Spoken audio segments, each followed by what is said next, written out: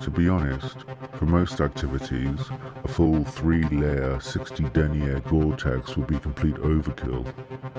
You have to match your equipment with your activity, and there are a whole lot of factors that need to be taken into account. In general, I find that a pliable soft shell with a light DWR coating does the job nicely. It's breathable, has an excellent range of movement, and to add to that, it has a UPF rating of 50 plus, should the need arise. The soft shell I'm wearing now has 2 deep Napoleon pockets that are very useful for storing snacks, a phone, spare batteries, a bottle opener, and almost any other small item you could think of. As with everything else, footwear is chosen carefully for the role it must perform. A trail running sneaker with performance fit technology is great for daily use, and the air cushioned soles do invite extended use, but for a more challenging terrain than the sofa and an occasional beanbag, a mid-ankle hiking boot is preferable. Of course, as with trail sneakers, a light Gore-Tex membrane is optimal, considering the potential liquid outbreaks in my chosen environment. Tricky uneven surfaces, slippery spillages, or a rogue marble pose no problem for these grippy lugs. I must admit I also own a pair of hiking sandals, but these only ever get used when paired with knee-high waterproof socks. These socks often prove indispensable in the summer months when I like to cool my feet in ice water without the unsightly wrinkling that would occur if I submerged my bare skin in water for hours on end. Though for the most part I like to keep my room at an even temperature, there are times when it is necessary to manually modify this. For example, when binging on a series set in ancient Egypt, I find that by increasing the temperature I can create a more appropriate set of external stimuli. For such occasions I find a light Cool-Tech skin layer, undershirt, briefs and leggings work well with superior sweat-wicking properties and moisture dispersal. As an outer layer, a micro-mesh t-shirt, 16-inch baggies, also with micro-mesh panels on the inner thighs, and a light Coolmax sun cap that cuts out the glare from the extra lamps that I set up for the ambience.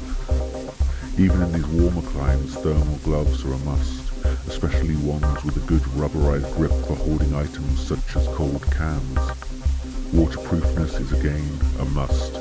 The added benefit is that I can have an ice bucket next to my sofa and plunge my whole hand in to retrieve a cold drink without getting my arm wet or cold.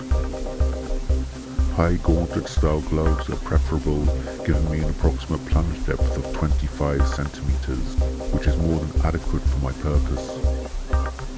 Neoprene have been my go-to, especially in an elbow-high configuration, but I found that over time there were some epidermal issues. A certain clamminess ensued, producing an acridity that didn't sit well on my nose. Dexterity of fingers is essential, as well as precision, for manipulating remote controllers, and many thermal gloves were just too bulky to allow this. I now prefer a cashmere lined glove with a thin E-vent membrane fused to the outer 4-way stretch panels.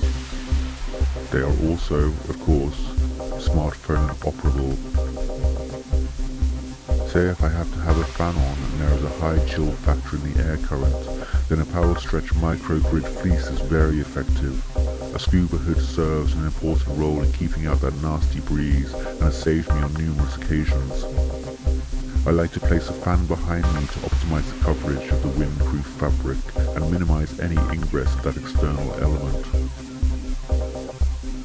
If I ever have to open the window, which sometimes I do, due to my high protein, high fiber, high glucose and high caffeine diet during certain activities, then I find the most reliable base layer material that can handle such potential shifts in temperature is merino wool.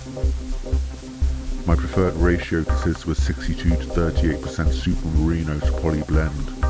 Merino, of course, for its excellent heat regulation, and the poly for its durability and quick drying advantage. The wool's natural antibacterial properties means I can go for days and sometimes weeks without needing to change my layer. Long sleeve undershirt, boxers, socks, and often an added neck tube and skull cap set me in good stead. sometimes mistakes do happen. I once had an unfortunate situation with a 600 fill European goose down jacket when, reaching for an energy bar from my sustenance table, I somehow managed to knock over an almost full can of H2 Max that, in a flash, depressed every baffle in sight, rapidly exposing me to not only the moisture but the shockingly low ambient room temperature. I have since corrected my mistake and now opt for a sustainably sourced 800 fill hydrophobic goose down encased in heavily treated Pertex quantum fabric. This would repel even a 3-litre bottle of Aquafizz, and though this is an unlikely event, it is one among many other unlikely events that I need to be prepared for, and am, for I am a survivor.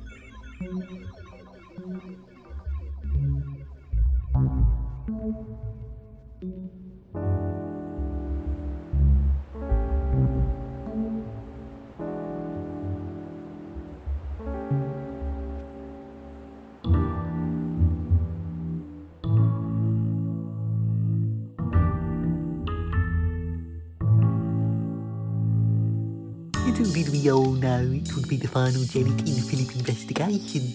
These legends of our time. They made that decision together and sprung it on us once the case was wrapped up. That final day they ran back like strangely wizened school children freed into the summer holidays, keen to clear their desks at the station, false teeth chattering like maracas, joints creaking as though a ship being crushed in the pack ice, yet with joy in every step.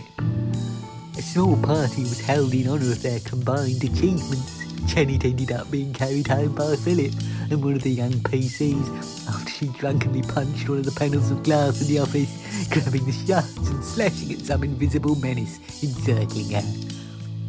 That evening, also, he told me later on, once Janet was settled, Philip reflected on the events, noting echoes of their first case together when she smashed an imaginary panel of glass on the beach to scare off the seagulls swooping at the spilt fish and chips near the corpse. The birds were eventually stopped by officers hurling rocks. They hit a few and spent the afternoon pointing and laughing at the various broken-winged birds, the angular twitching bodies. For most of those attending, a main talking point afterwards was a scene of Janet with the imaginary glass breaking, the case itself being an obvious suicide. However, over his microwave supper, Philip's thoughts differed from everyone else's reactionary musings, for he'd been trained in the same methods as Janet, so it was by the book. Every motion dance accompanied by guttural soundings, so instead he turned over the motivations of those that had maimed the hungry birds and revelled in watching their agony throughout the afternoon. Those birds that were, after all, unaware of fish and chips as evidence. I imagine it was a few weeks after the retirement party that they lay in the bushes near the drainage stream at the bottom of their garden, holding hands tightly, fully realising and releasing what Janet articulated in her leaving speeches, the malign tensions absorbed over 35 years of working in the ways of institutionalised terrorism, masters of public service. Spring allowed the undergrowth to creep around and then over them, taking on all that anguished, ravaged organic material, no doubt, to splurt it out somewhere else.